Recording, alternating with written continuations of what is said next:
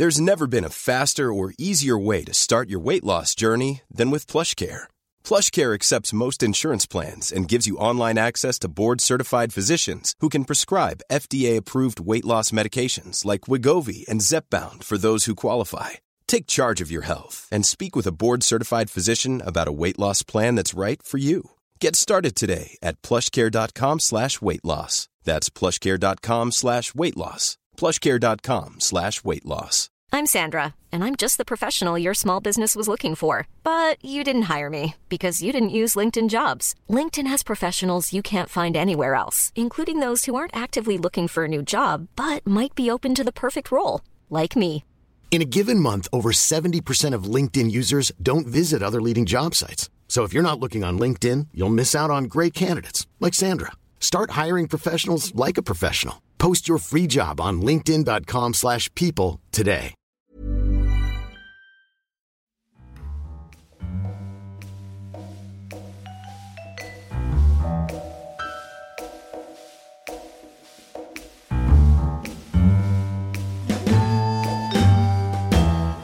Hello and welcome to another episode of the Curzon Film Podcast. This week we'll be discussing the incredible 120 beats per minute, and later we'll be joined by the film's writer and director Robin Campillo. Joining me this week are Irena Musumeci. Hello. Hello. And making his podcast debut is Julian Allen. Hello. Hello. You are a first-generation film Twitter person. Oh dear. An Orson Welles connoisseur, a cricket player, and a choir singer. None of which qualify me for this podcast. All of them damning. Thanks a lot. So, Julian, you've written about Robin Campillo before for Reverse Shot. Is that correct? Do you want to quickly just talk about Campillo's work before 120 beats per minute? Just how does this film reflect on his sort of development as a filmmaker? Sure, yeah. Well, just factually speaking, I mean, Robin Campillo was a film student in the early 80s in the famous French film school La Femis. He came to prominence actually as an editor for Laurent Cantet, who's perhaps a more established filmmaker, and his collaboration with Cantet was so sort of happy and fruitful that he became very quickly his co-writer on some of his frankly his best films, notably Time Out and Heading South and The Class. He himself broke into directing with a film about, well, ostensibly about zombies, but of course it was about much more than that, called They Came Back, and that made a few waves, but I don't think got released in the UK. His subsequent film Eastern Boys, which is the one that I've written about, was essentially a bit of a liberation from his earlier work, in the sense that he started to find, I think, his voice as a director, and one of the key things about that is that he allowed actors effectively to decide and inhabit the sequences that he was directing, and he bounced much more off the actors. And I think 120 BPM, beats per minute, is probably a culmination of that process. And as soon as he found with Eastern Boys that he could do this, he decided it was time to make this film, and here it is. It's fantastic. Without further ado, then, let's quickly introduce the film. So 120 beats per minute, or should we agree on what to call it? Because I've seen it called many different things in different places. I think we're just going for BPM. Go for BPM? Yeah, shorter. Generally. Yeah, It's okay. shorter, easier. So BPM follows the AIDS activist group ACT UP in Paris in the early 90s. And while we begin to focus on the group as a whole, we focus in on the very outspoken Sean, played by Nahuel Perez Biscaya. Have I pronounced that name okay? You should ask our French expert. Well, I'm not Argentine, and he is, so I don't know. Okay, we'll say yes for now. Yeah. And then the shy newcomer Nathan, played by Arnaud Valois, and the relationship that develops between them. So here we go. Robin Campillo, as Julian just said there, known for his work on The Class, Heading South, and They Came Back, and Eastern Boys, who was an active member of ACT UP Paris in the 90s, and I was lucky enough to speak to him a few days ago. So enjoy. Okay, so Robin Campillo, welcome to the Curzon Podcast. Hello. So we're here to talk about 120 beats per minute. So I wanted to start by asking you about the fact that you were a member of ACT UP, and how your experiences with the group have translated into this film. It's in a very, very simple way, because, I didn't do this film out of documents or this kind of thing. I did this film out of my memories. And the funny thing is, I think when I was in a group, unconsciously, I was a recording machine, you know. So it's unbelievable how many details, how many impressions, feelings, moments of sensuality I had in mind for many years, during 25 years. And it was like I was just waiting to write them down on the script, you know.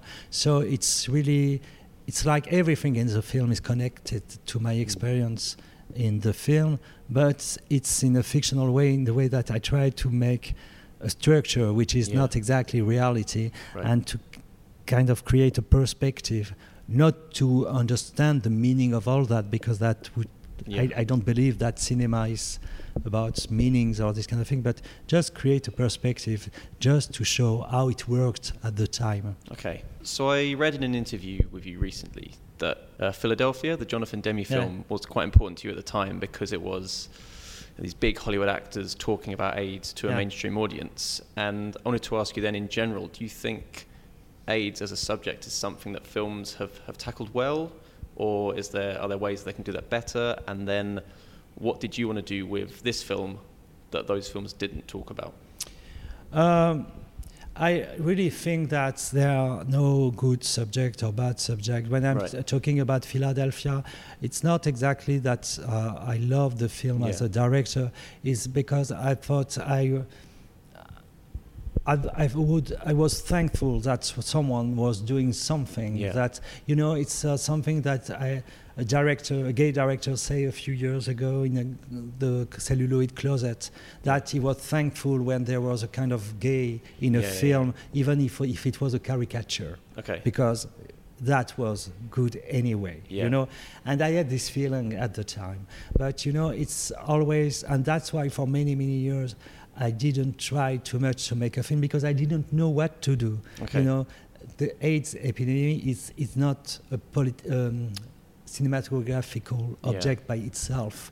You have to know what the heart of this thing is important to you, and you can put it in your film as an electric central, you know what I mean, to create emotions, movements, and all those things.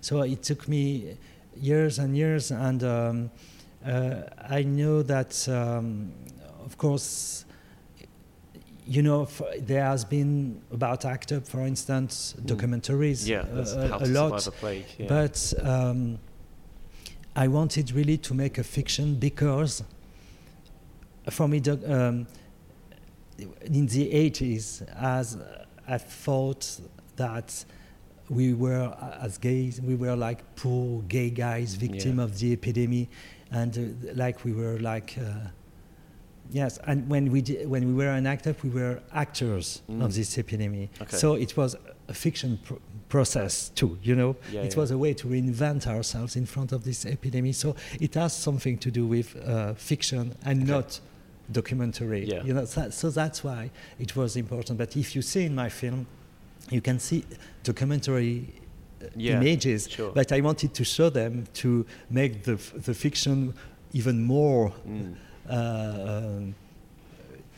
imaginative in a way, you know, to make the people realize that it was really a fiction. And so, you know, you don't. It depends on the director, you know. That's it. If your cinematic approach is interesting, there's something, but you know, you have to find a way. And was there a sense when you were writing BPM or conjuring up what you were going to make that you wanted this to be like the film that you would have wanted to see in 1992 when you were part of ACT UP, that you thought, as a young gay man in Paris, that this would have been a film that would have really spoken to you then? Is there ever a sense of that for you? That was impossible to imagine this film 25 years ago. And that's the thing, because it was impossible to imagine the society right now 25 years ago. And it's very weird, because we have to admit that things changed. Not all the things, and you have on other topics and other problems.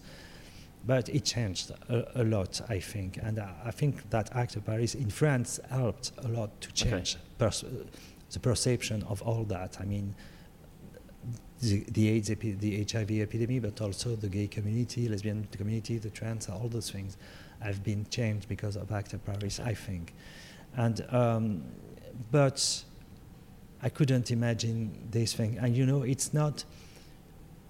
It took me so much time to be able to do this film, and I think it's because I was trying to work on my cinema to know how to be to find a very fluid way of directing people and scenes and editing all that. I was trying to have a kind of flow of, you know, and so after that I knew that I could do this film.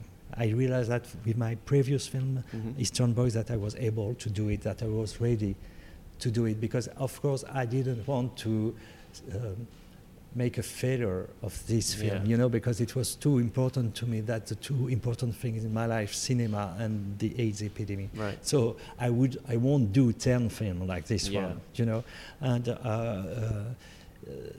that's why it took me some, but I would have been, I think, whatever the quality of the film, I would have been amazed in '92 if I could have seen a film like this one. I really think that was unbelievable. Yeah, and you mentioned how a lot of the film is fiction.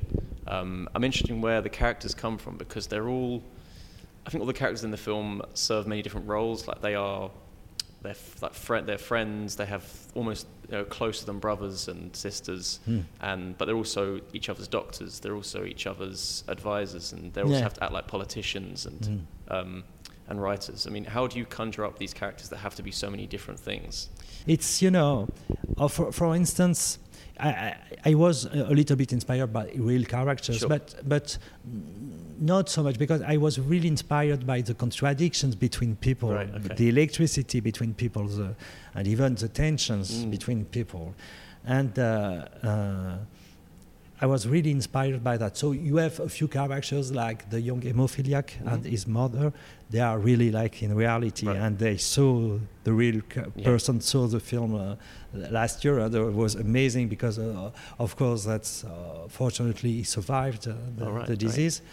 And he was very young. It was like 14 or 15 years old when I was there, so that was good. But, you know, so I put that on the script, but after there's a long process which is called casting, and for me that's the characters are decided at this moment, because I choose actor and my actors become the characters. I forget what was in the script, you know, and if you want to have three-dimensional characters, it's better to look at your actors instead of looking at your script. And the more you forget script, the more you take the richness of everyone, and so you have to find the right persons, and that means also because you understand your film more and more when you are working with actors, when you are choosing the actors. For instance, you have Sean in my film. And I was searching, I didn't know why, for a foreign actor. He is not French, he's from Argentina. And for I know someone who is overplaying a little bit, you know, a little bit a baroque actor, I would say. And I found this guy, and because I wanted Sean to be someone who is at the same time sincere, but who has a kind of theatrical distance with his disease. And I wanted that because he's someone, you know, when the disease becomes more and more strong, this distance is not possible anymore. And when he ended up in the hospital, I told my actor, you stop to play. It's over. You don't do the same thing. You are not the same character. Because most of the time in film, we ask the actor to be very homogenic, and it's stupid because we are not the same in different situations. And it was hard for him to stop playing, but I don't think that's very important. And on the contrary, because I think Sean is someone who is burning himself in the struggle, and I wanted someone who was over-protecting himself, and that Nathan and Arnaud Valois is someone who is protecting himself because he was an actor, but he was very hurt because he didn't get the part he wanted, so he stopped being an actor and he became a master. And I took him back to cinema, and I knew that he was very quiet and he liked to touch people as if he had healing hands. All these details are very important. But it was not exactly like this in the script. It was a little bit in the script, but because I was confronted by these guys, they became more and more interesting. When I'm talking about Arnaud Valois, I didn't invent all these backgrounds. This is his background. So that makes something which is very rich, and I can talk about all the actors this. I think there would perhaps be a sort of existing conception about that a film about AIDS might be a bit depressing and a bit downbeat, but BPM is so energetic and so full of life. Can you talk about what sort of techniques you use to get that energy into the film and that sense of like vitality? It's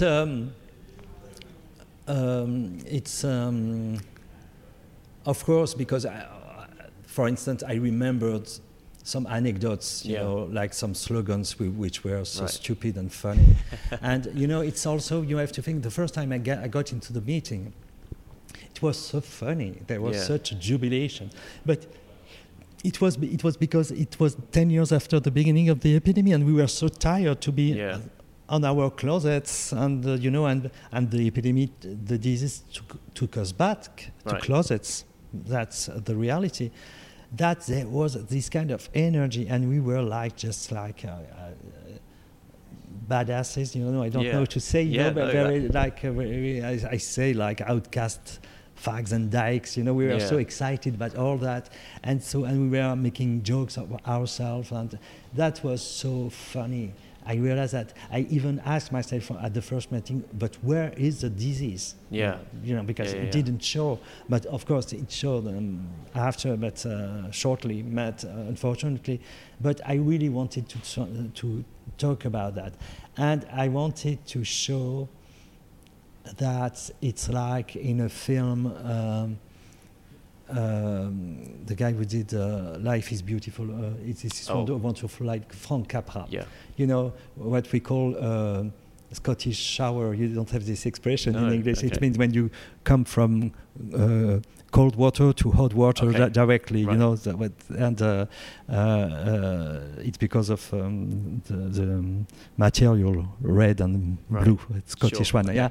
And so it means that you can come from one emotion to the opposite emotions. And so the film is funny because you have this kind of movement, like you are on a roller coaster and you don't know, and in the middle of a very sad or very tense debate, someone is saying something so stupid that someone is laughing, and the opposite happened, like the moment where they are talking about these stupid slogans for the gay pride, and the guy say, it's maybe my last gay pride, and I'm still moved by this slogan so much. It's like how could we make fun of this? And of course we knew that the spectators, the society around us was terrified by this kind of slogan. So it was kind of fun for us, but it meant something real for us. Yeah, absolutely. Great. Well, Robin Campillo, thank you very much. Thank you very much. Thanks.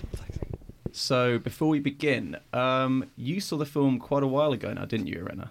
I did, and then I rewatched it on Monday very recently, a couple of days ago, when we had an introduction by Robin Campillo, who was over for Flair, the BFI LGBT plus festival. So I've had a refresh, which was much needed because I bawled through the final 40 minutes of this film the first time I watched it, and all the way home, which makes it a total of about 120 minutes. Wow, perfect. Yes, I saw it at the London Film Festival last year. Robin Campillo also turned up for that. It's notable, actually, that if you trawl YouTube to find Robin Campillo talking about BPM, you will find dozens and dozens of pieces of film. He absolutely loves talking about his film. It's a film that's dearer to his heart, and he really wanted this message to come out, and he is tireless in promoting it, and rightly so. Mm. Yeah, I mean, it's fascinating because it's obviously such a personal project, and sometimes when filmmakers write and work from the heart in such a way, the product is at times questionable, perhaps not very objective. And I think actually what is remarkable about BPM is really this absolutely amazing representation of the history of activism that ACT UP have kind of been responsible for in France, but it's also a film that goes way beyond that. So there's this kind of three-part structure to me, the sort of the activism and looking at how these groups work together. Then there's this love story and concentrating on this couple that forms out of the actions that the group takes. And then there's this absolutely arresting final section, which is about, I called it death in my summary of the film, but it's also so much more than just death, and it's sort of a sense of life and death together. I mean, obviously, every story of AIDS is a story of death and the story of facing up to very probable death. And I think the film has not just this personal quality, but really quite a universal, appealing, emotional quality that is very connectable and very relatable. Yes, I agree. I mean, if you think about the structure you were describing there, talking about the group ethic, the sequences of debate in the auditorium, and then you have this very, very personal, narrow-focused love story, which ends, we won't spoil too much, but it sort of ends in a very emotional way. And then you have the coda, which is the group reunifying around this, and there's a kind of marriage of the two different themes, tones, aesthetics, all together, and that's a rather sublime sort of way to finish the film.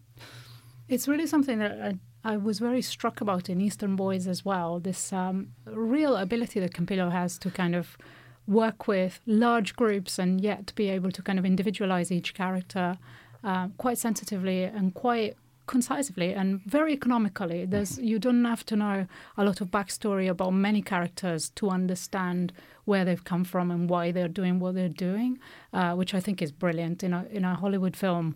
The opening, scene, the opening 20 minutes of this film just would have a long explainer about who is who and why they're doing what they do and how do they come to be part of this activist group. And yet here we just start straight into the action. And the opening action, which is literally an action that the activist group are taking to disrupt what I think is a sort of medical lecture or a lecture of a pharmaceutical company discussing their latest findings, which obviously the activist groups deem to be totally insufficient and not open enough with the actual patients and the victims and the people who absolutely need the drugs that these people are working on. And the action goes wrong. And intercut with the action, which is sort of where you're placed as a viewer from the very beginning. You're right in the middle of it, up to a point where you're so close to it that you don't know what you're looking at, is a sequence that takes place in a meeting of the activist group where the discussion is all about what went wrong and why. But we are introduced to that by a character who is Thibault, I think, is one of the leaders of the group, who is explaining the rules of engagement to the 4 new people who are joining. And these 4 new people, among them are 2 characters who are going to be key. One of them is Nathan, and the other is Jeremy. And the rules of engagement are 100% accurate from my very sort of limited knowledge of ACT UP. And I found these fascinating. I'm really glad you picked up on that, actually, Irene, because one of the things about Campillo's writing is that he doesn't expose or explain at all. And he was very conscious, I think, coming into this film that he simply couldn't get away with that. But happily, because he's a brilliant writer, he found organic ways in which to do so. You've given prime example of that, which is that new people who came, from what we can gather, came to these conferences and meetings every week or so. A group of new people would come in, and they would be welcomed in and have it explained to them. And of course, the other brilliant sort of technique he uses is to use the discussions and debates themselves and people's essentially account of what occurred, people's accounts and people's arguments against what should have happened, what didn't happen, what went wrong. Those things are all very expository. They all essentially bring you right into the action, and they explain precisely where you are and what you are. So you're dragged right into it organically, and yet you're given an awful lot of explanation quite early on. Yeah, there's quite a lot to focus on. But what really struck me about the rules of engagement in the activist groups were a couple of things. One, it was this notion of we don't applaud each other, regardless of what the intervention is and whether people approve of it. We click our fingers and kind of... And so, because that's such a bizarre thing, and so I was really glad to have that explained to me. And it's never been 100% clear to me why the clicking on the fingers as opposed to the clapping. I remember at uni, poetry slams and things like that would have no clapping. It would be that. I'm not sure. There's definitely a time element to it, because they were saying, these meetings were clearly quite late at night, and everybody was tired and frankly ill, and they needed to get home. And actually, the more clapping there is, you can add half an hour to the meeting, can't you? So I think there was that just basic prosaic practical element. There's also what I kind of then. Sort of made it my interpretation was to think that clapping is a very loud and very disruptive and too oral overjoyed experience. and for entertainment purposes, I guess. Whereas the clicking of the fingers is snappier, is shorter, and it's quieter, and there's kind of a lot of emotion in the room, and at the same time the clicking kind of sends a sign of approval, but not a sign of celebration, which I thought was really interesting. It's also a wonderful cinematic technique. Absolutely, exactly. I was going to say that it just sounds incredible. Yeah. And at the screening I was at on Monday, at the end, the screening room erupted in an applause, and then people started clicking their fingers, which was brilliant. And the other thing that is very, very striking about the rules is this constant aspiration to democracy and to the idea that everyone has a right to speak in public, but there are rules of engagement. You need to put your name down if you want to speak. First, you raise your hand, you put your name down on a list, and when it's your turn to speak, you speak. And that is the rule. That rule is broken a number of times because obviously emotions intervene and people want to explain what they did and why they did it, and there's a lot of sort of power balances and imbalances in the room.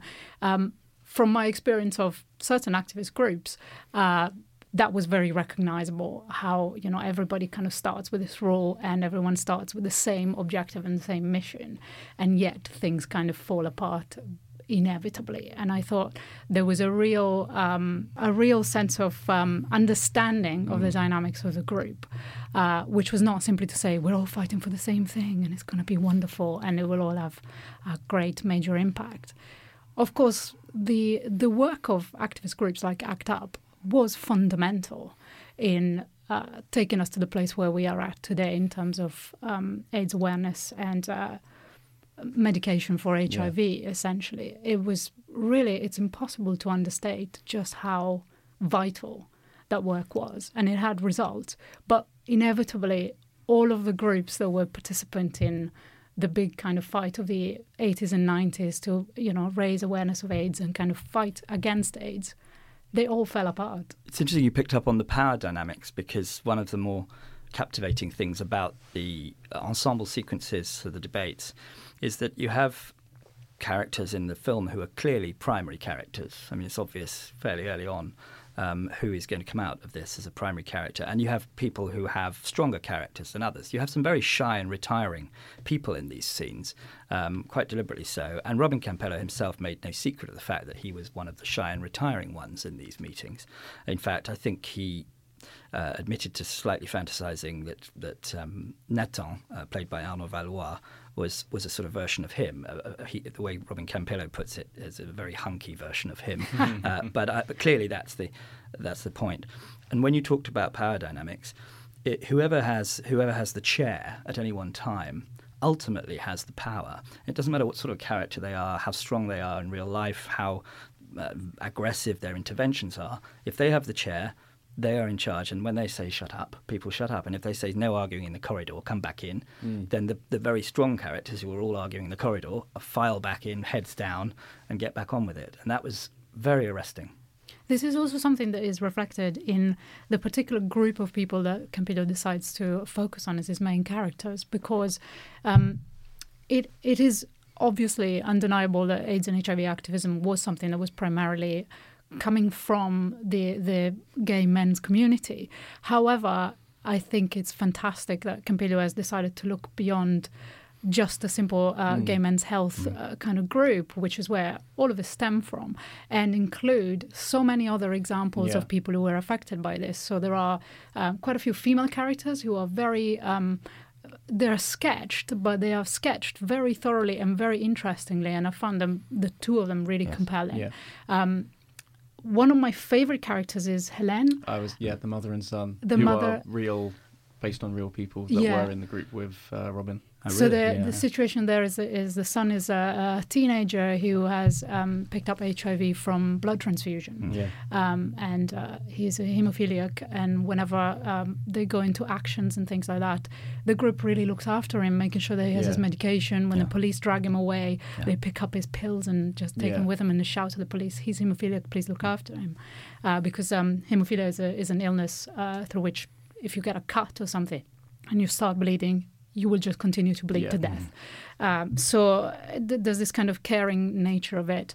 There is also a character who I think is a prostitute, a character who's a drug addict, and a character who's deaf and comes in with his interpreter who then signs. And that's another great moment when you're sort of in silence, watching this person speak, and then the interpreter translates for the rest of the group. Yeah. And I thought really the democracy and the diversification of this group was so organic and very, very accurate and very reflective of so many different aspects of this big question. So it was amazing because I think this gives the film a lot of relatable points.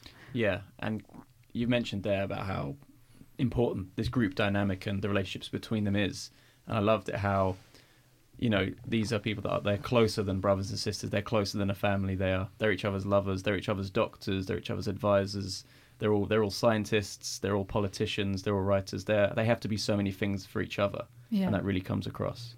And of course, none of them are that by business. Yeah, exactly. They're all people who do other things. One of them is a hospital porter. Another is a graphic designer or something like that. And these were all people who were forced into, medical research, into having to analyze and understand very detailed and complex chemical reports, who learn to medicate themselves and others and help each other. And this is really the great, astonishing result. I'm Sandra, and I'm just the professional your small business was looking for. But you didn't hire me because you didn't use LinkedIn Jobs. LinkedIn has professionals you can't find anywhere else, including those who aren't actively looking for a new job, but might be open to the perfect role, like me. In a given month, over 70% of LinkedIn users don't visit other leading job sites. So if you're not looking on LinkedIn, you'll miss out on great candidates like Sandra. Start hiring professionals like a professional. Post your free job on linkedin.com/people today. Everyone knows therapy is great for solving problems, but getting therapy has its own problems too, like finding the right therapist, fitting into their schedule, and of course, the cost. Well, BetterHelp can solve those problems. It's totally online and built around your schedule. It's surprisingly affordable too. Connect with a credentialed therapist by phone, video, or online chat, all from the comfort of your home. Visit BetterHelp.com to learn more and save 10% on your first month. That's BetterHelp, H-E-L-P. To the group, ACT UP. I don't know if you guys are familiar with the documentary How to Survive a Plague, which is the history of the New York group of ACT UP. And was that the original? Was that where it started? Yes. Yeah. So ACT UP started in New York, I think in 1987, as a result of the Gay Men's Health Center, I think it was called, which was the very, very first group of gay men's activists against AIDS. And that kind of group collapsed for various reasons. One of their members was Larry Kramer, the playwright who wrote The Normal Heart, which is the first considered to be the first AIDS play in 1987, and it was really a personal story, much like BPM, of his engagement with this particular group. And it's really the story of a bunch of men dying and kind of really trying to help each other. And one thing that always struck me about that film and that play, which was turned into film by HBO, is just how many funerals there are. They're constantly going to funerals, and there's a character who has an address book of contacts and is pulling out a leaf from it every day. So there's a sense of, dispersing and losing people on a daily basis. I mean, the AIDS virus was a plague. Millions of people died in the first 10 years of it. I think as of today, there are 36 million people who are affected by it. So right at the time of the Gay Men's Health Centre sort of falling apart and disbanding, Larry Kramer attended another activist meeting and said, we need to do something that is actual political action. This cannot be treated simply as a medical issue, but it's an issue that requires the intervention of governmental policy. And of course, this was Reagan's America. No one was interested in helping a group of gay men to survive. In fact, from my memories, there was a lot of sort of complacent thinking that they've brought this upon themselves, unfortunately, and the church was vastly complicit in this. It's worth mentioning, actually, that what you've just described about Reagan's America is not a million miles away from Mitterrand's France either. I think that comes out a little bit in the film. It's not quite as overbearing as how you're describing, but France has often puffed its chest out and boasted about liberty, equality and fraternity. Around this time, there was precious little of any of those, especially as far as the minorities that are described in the film are concerned. And so we talk about Reagan's America. It was the same, frankly, in France. And there's a couple of little allusions in the film. One is a couple of a chap gets up in the tube and walks away, doesn't he, when he sees Arno and Nathan kissing, and it was exactly the same problem. These people had done their homework, these young people, and they were simply trying to get the message across that gay people should not be treated differently because of their lifestyle. And something we assume and take for granted now was absolutely not taken for granted at the time, even in a country which is at the forefront of human rights. Yeah, and in fact, I think I read Robin Campillo talk about precisely this and sort of discussing how even the notion and the idea of promoting liberty, equality and fraternity, obviously the big ideals of the French Republic, which had just had its big anniversary in 1989. Yes. So, this big anniversary of the French Revolution, obviously this great moment of people's activism and revolt against a system that's effectively oppressing and functioning on inequality. He was saying that the climate of, pushing this message and this discourse of equality meant that minorities and minority issues were completely disregarded, and no one was really taking care of them. So that's, I think, another reason why the film's representation policy is so significant and so accurate and really functional, and it's very successful as well. Worth mentioning that in terms of the political messages that the ACT UP were getting across, and what makes it work so well with BPM is that the characters themselves are in themselves slogans and banners. It's their own disease, it's their own bodies that are there on show. It's their own wasting away. And they personalise the political struggle so well and so strongly. And obviously that works really, really well in the film, because as you are connecting with characters, you're recognising that the characters are trying to make themselves connect, or trying to make their situations and their personal lives and backgrounds and lifestyles connect with the public as well. And that's a sort of terrific recipe. Yeah, I loved how they talk about what to do at Gay Pride each time. I'm not sure how what sort of time span the film has. It jumps by months. I've noticed cuts, in fact, overlapping sequences which jump by months. I only noticed that last night when I watched it again. But I think we're talking about 2 or 3 years. Okay. But yeah, each time when it's Gay Pride, they talk about what's the best. And the scene where they're coming up with different slogans is genuinely really funny. Yes. Some of them are impossible to translate and absolutely perfect. But I think this is an interesting thing about the film, and I spoke to this about Robin a little bit, your expectations for a film with this subject matter. a film about a disease that killed millions of people, you'd expect it to be very grave, very morose, very kind of depressing and downbeat. But this film is so lively and so wants to live, and I think that's reflected in those really heated debates they have in the boardroom, and then also in everything outside the boardroom. So should we talk a bit about what happens outside the boardroom? And before we start recording, you guys were talking about Paris in the film and how Paris is viewed. Yeah, to me, it's kind of I was having a thought that sort of connects both with what Julian was talking about and what you were talking about, the idea of the body personal made the body political, and how it connects with action and taking to the streets and doing things that are, clearly very exhilarating in terms of taking action, protesting, throwing fake blood bombs around, smashing things up, which they don't really do that much of, but there was a lot of that. Yeah. It wasn't a sort of violent protest, but stuff did get smashed. But also this idea of the street as this public place where you parade, enjoy a gay pride, and that conversation about the slogans for gay pride is also so funny. Yeah. The film has a lot of humor about everything, and it's also very brilliant at showing the extravagance of so many of these characters. So Sean has this idea of doing the gay cheerleaders who are going to come up with all these slogans about AIDS and raising awareness of it, and it's hysterical. Plus, the music really helps. There's a lot of moments when the groups go clubbing after the big action, the big sort of protest, the big political engagement moment. They'll go clubbing, and they're all just kind of almost like a sort of ritual for them, isn't it? Yeah, dancing around and jousting with each other, and just kind of, it's very joyful. And yet, at the same time, there's a melancholy to it, and something incredible happens in the first scene when they go clubbing. That's right. Well, I suppose if you're leading me on to that, then that is the standout sequence. And this is again to come back to the way Campillo thinks about filmmaking now. He is determined to be truthful and realistic if he can. But he will not allow himself to be stuck in one type of aesthetic.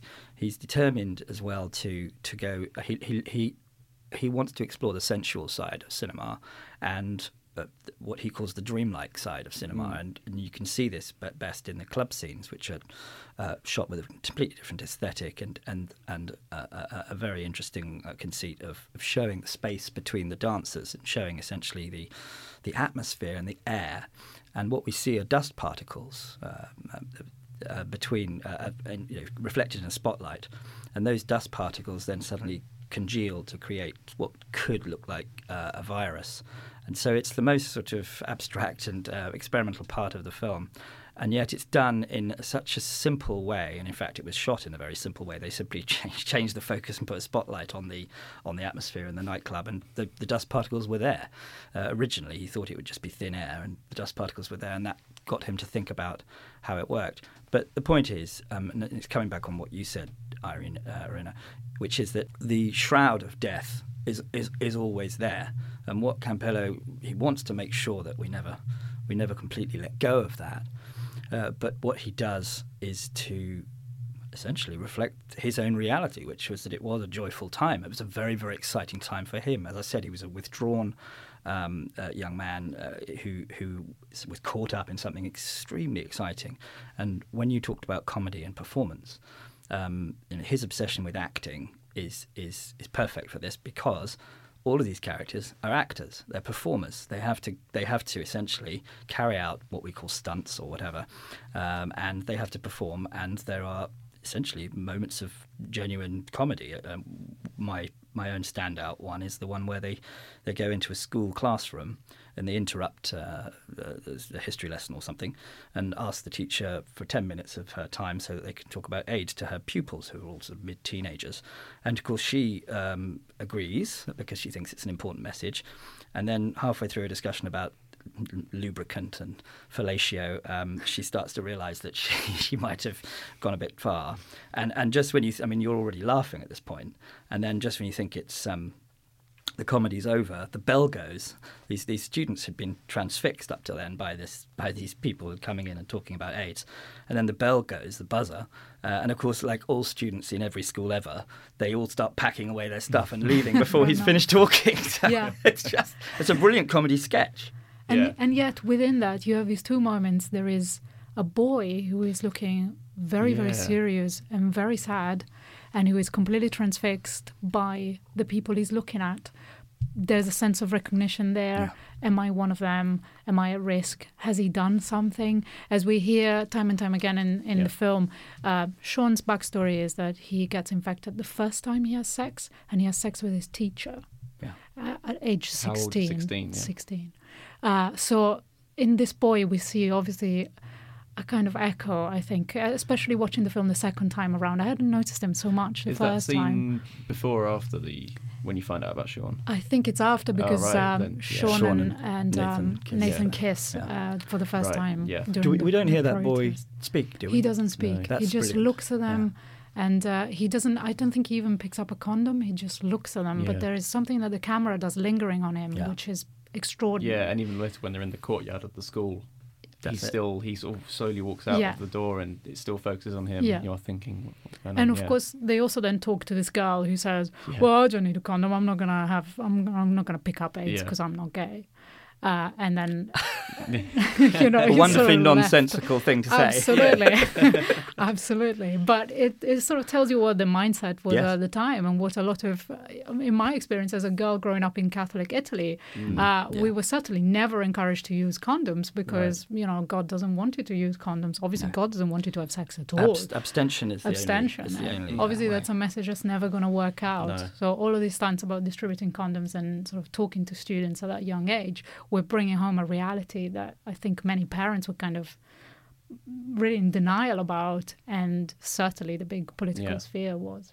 Julian, you lived in Paris in the 90s when this film was set? Yes, well, briefly. Coincidentally, I was reading about when Robin Campillo joined ACT UP, and it was in 92, which is when I moved to Paris for 2 years. I was at university there for... I probably won't linger too long on this, because I know you're going to ask me, did you get involved in all these things? I was actually vaguely aware of ACT UP Paris, but I think one of the striking things looking back is that the coverage of ACT UP Paris was relatively pathetic, actually. We heard about their activities in student circles, but they weren't on television. They weren't properly mediatized. And it always struck me that Robin Campillo rightly says that this is a film that tries to explain that we need militancy now more than ever, and this was real militancy. And what we have now is we have angry armchair critics using social media. It strikes me that he's obviously absolutely right about this, and I have to hold my hands up. I've never been particularly engaged like you, Irena, but social media, ironically, had it been around at the time of ACT UP Paris, then all of us would have known all about them, and they would have been much more prominent, and they would have had much less of a struggle to get their message across. And I think it's testament to the fact that they achieved what they did achieve without really any assistance from the French media at all. ACT UP did get involved, ACT UP Paris specifically, did get involved in a very big mediatized stunt, which is referred to very briefly in the film. And it's someone says this idea jokingly, says, let's put a big pink condom on the obelisk in Place de la Concorde. And they did actually do it on the 1st of December 1993. It lasted about 20 minutes before it was taken down, but there are pictures if you look it up online. What's quite interesting is that this stunt became, there's sort of two things. One is, because it happened on the 1st of December, that's the reason why the 1st of December is World AIDS Day. Oh, okay. I think it's commemorated every year for that. And secondly, this was sponsored by United Colors of Benetton. They needed a sort of sponsor to kind of, first of all, make the giant giant condom. But also United Colors of Benetton was one of those brands that had a very... controversial ad creative whose name was Oliviero Toscani, who was also himself a photographer. And at the time, he was involved in making these campaigns, which had very shocking imagery. And some of them had, the clothes of a soldier who was killed in Bosnia, so slightly later on. Some of them had images of a nun and priest kissing. And one of his campaigns that was incredibly shocking and incredibly controversial in Italy was using a colorized photograph of a dying AIDS activist whose name I think was David Kirby, who may have been... who was, if he's the right person that I'm thinking of, he was a performance artist, and his role was to play Jesus whenever they did protests against the church, and kind of I think you see him quite a lot in How to Survive a Plague, and in this particular advert, photograph, he is represented in basically his final days, and he looks like, a dying Christ from a Goya painting. His face is totally emaciated, and his parents are around him kind of crying. Obviously, this was done to raise awareness of the AIDS crisis, but also to sell clothes, which was very despicable. But at the same time, in Italy, for instance, it did bring it into the conversation. Suddenly people knew what this was, which is not something that had happened before. Yeah. The story of whether you compromise what you're doing is prominent as well in the film. Yeah. There's so much. It's 2.25 hours film. There's so much in it. And yes, indeed, the debates often rage around, do we, to what extent, how far do we go? Who do we partner up with? Will we be seen as sort of selling out? So, yeah, I'm not surprised what you say about the Benetton ad. I mean, the condom on the Obelix, which was actually on the mainstream news at 9 p.m, was, that has everything of the stunt. And it would need the support of a corporation like that for something like that to get off the ground. I don't know how much it would have cost to paint the Seine red. Such a great scene. Maybe somebody will rustle up some cash to do that. Did they actually recreate it for the film? I wonder. Well, I know it's the idea of a red river and blood red river is sort of from sort of ancient literature. But Campillo himself said that it was an idea that came up in one of the debates, but he said he liked the idea of a river anyway. He saw the River Seine as a kind of an emblem of his film because the way, again, I'm sorry to always drag it back to him and the way he thinks about films, but he said his film is like a river novel, a roman fleuve, which is a sort of, shall we say, a long, drawn-out story, but with lots of different tributaries and directions, but it always keeps moving in one direction. And that was that symbol.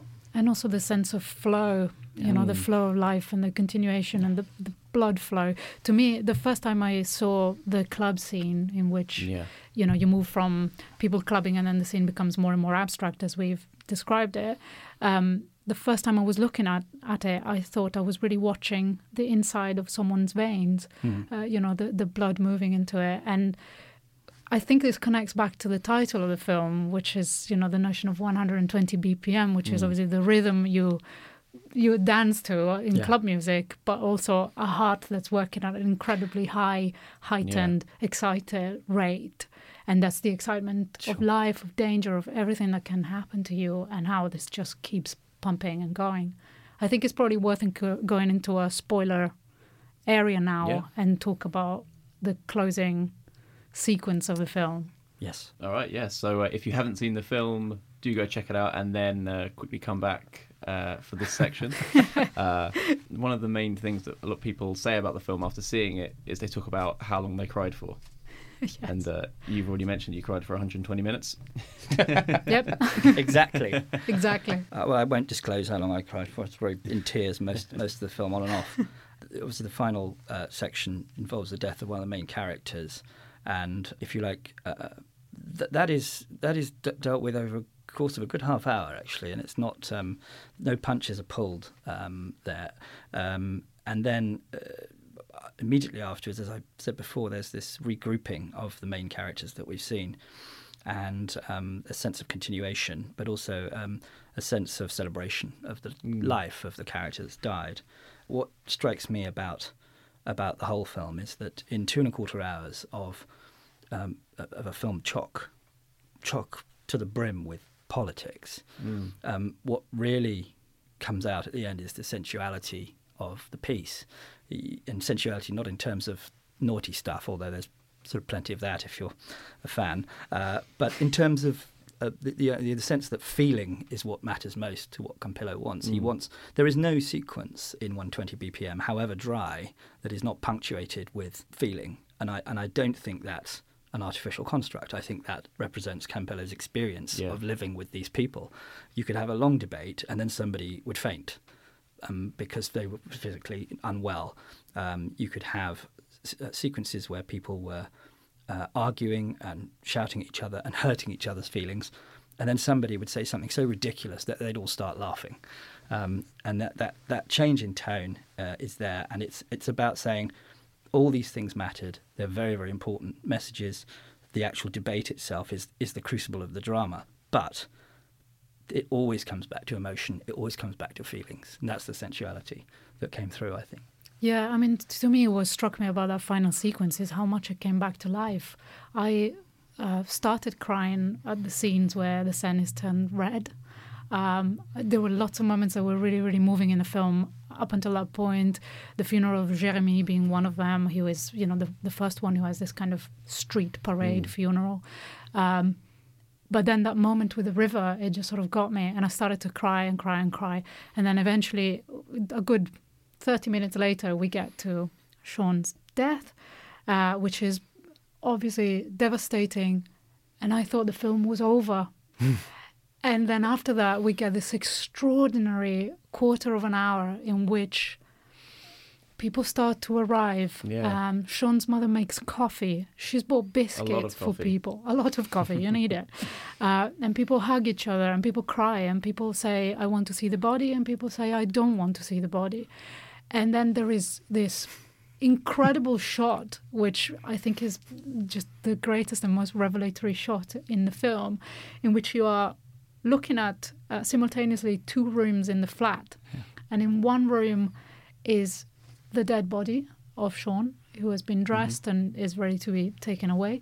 And in the other room is the group all together talking about what they're going to do next, talking with his mother.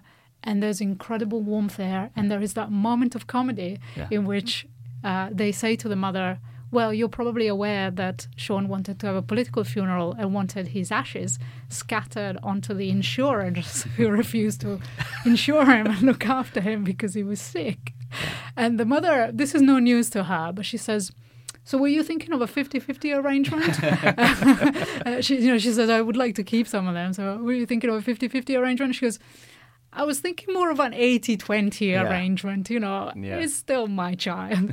But in the end, she does give some of his ashes away, and what you see next is the next action. What are they going to do? Yeah. And they do scatter his ashes onto this insurers conference party or whatever, and they're having these canapes and champagne, all smeared with his ashes, and then the music starts again.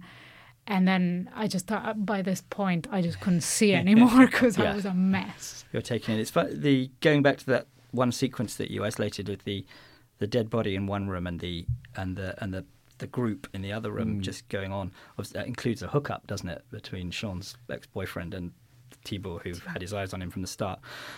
I think that sequence where you split the two is, I think it's a taboo-breaking shot. Because I think the death is absolutely present in that scene, and there's no shying away from it. And the film has completely earned that shot, which could be grotesque in a lot of different films if it wasn't earned in the way it was, because death has always been there with them, alongside them in everything they've done, and the way the film doesn't let you quite forget that, and then simply demonstrates it very clearly at the end is, as you say, that's the one that takes people over the edge quite often. Yeah, absolutely. Film of the year? It's a bit early, isn't it? Yeah. Is it? I've been wanting to say this since October when I saw it.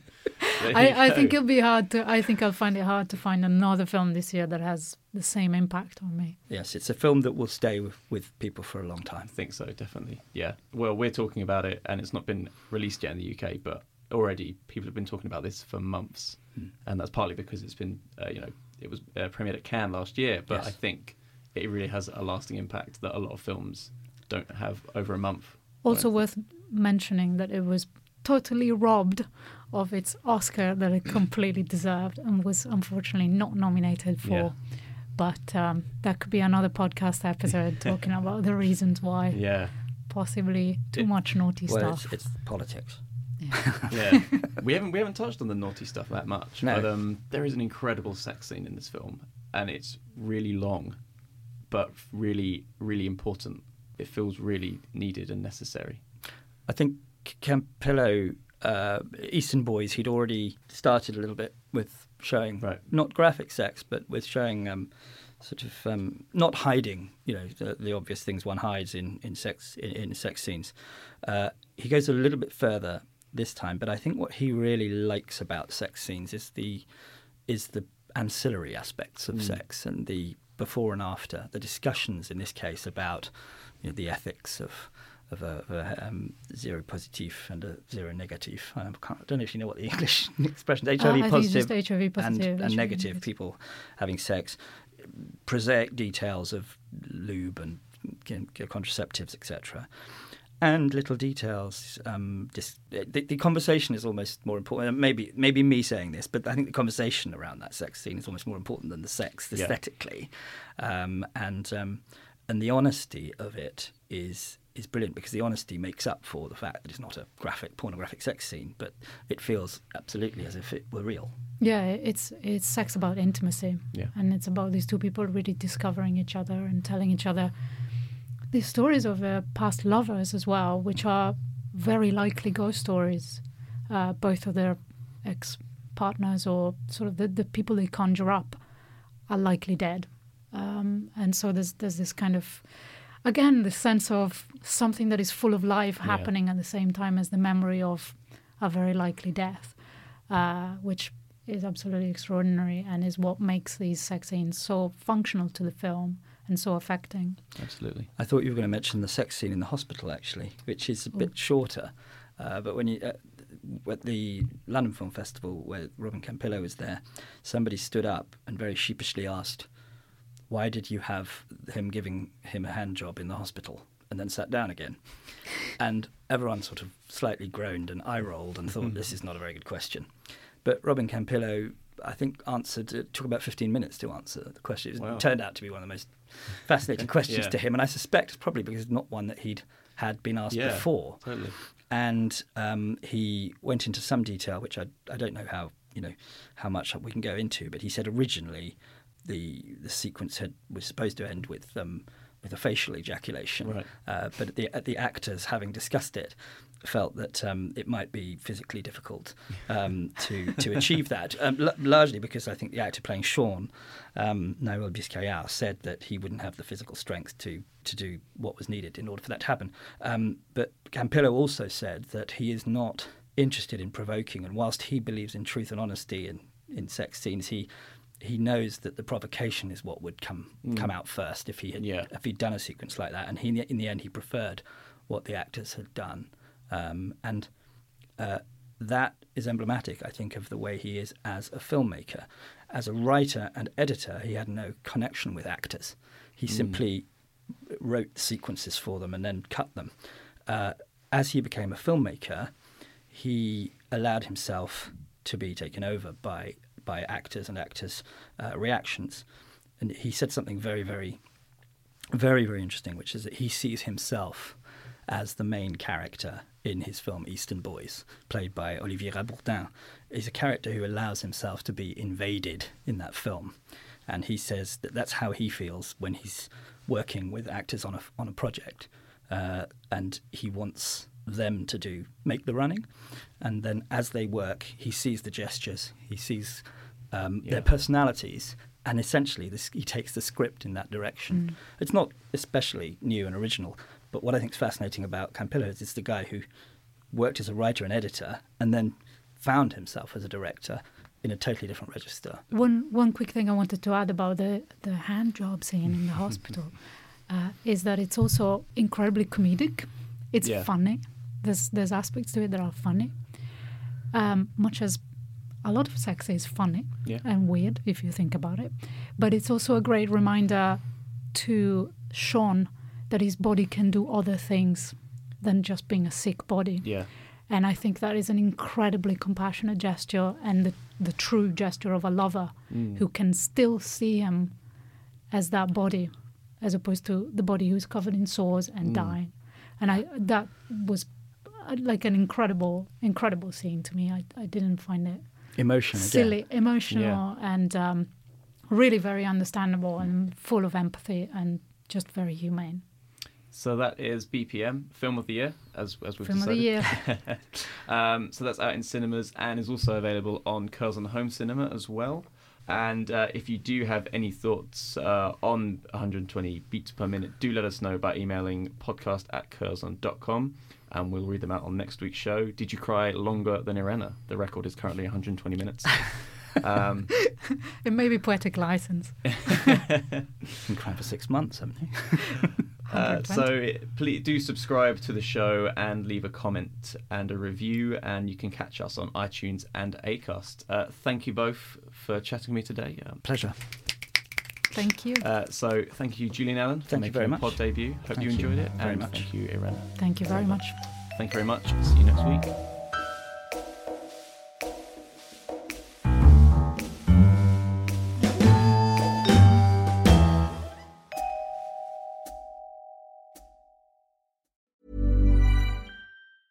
Even when we're on a budget, we still deserve nice things.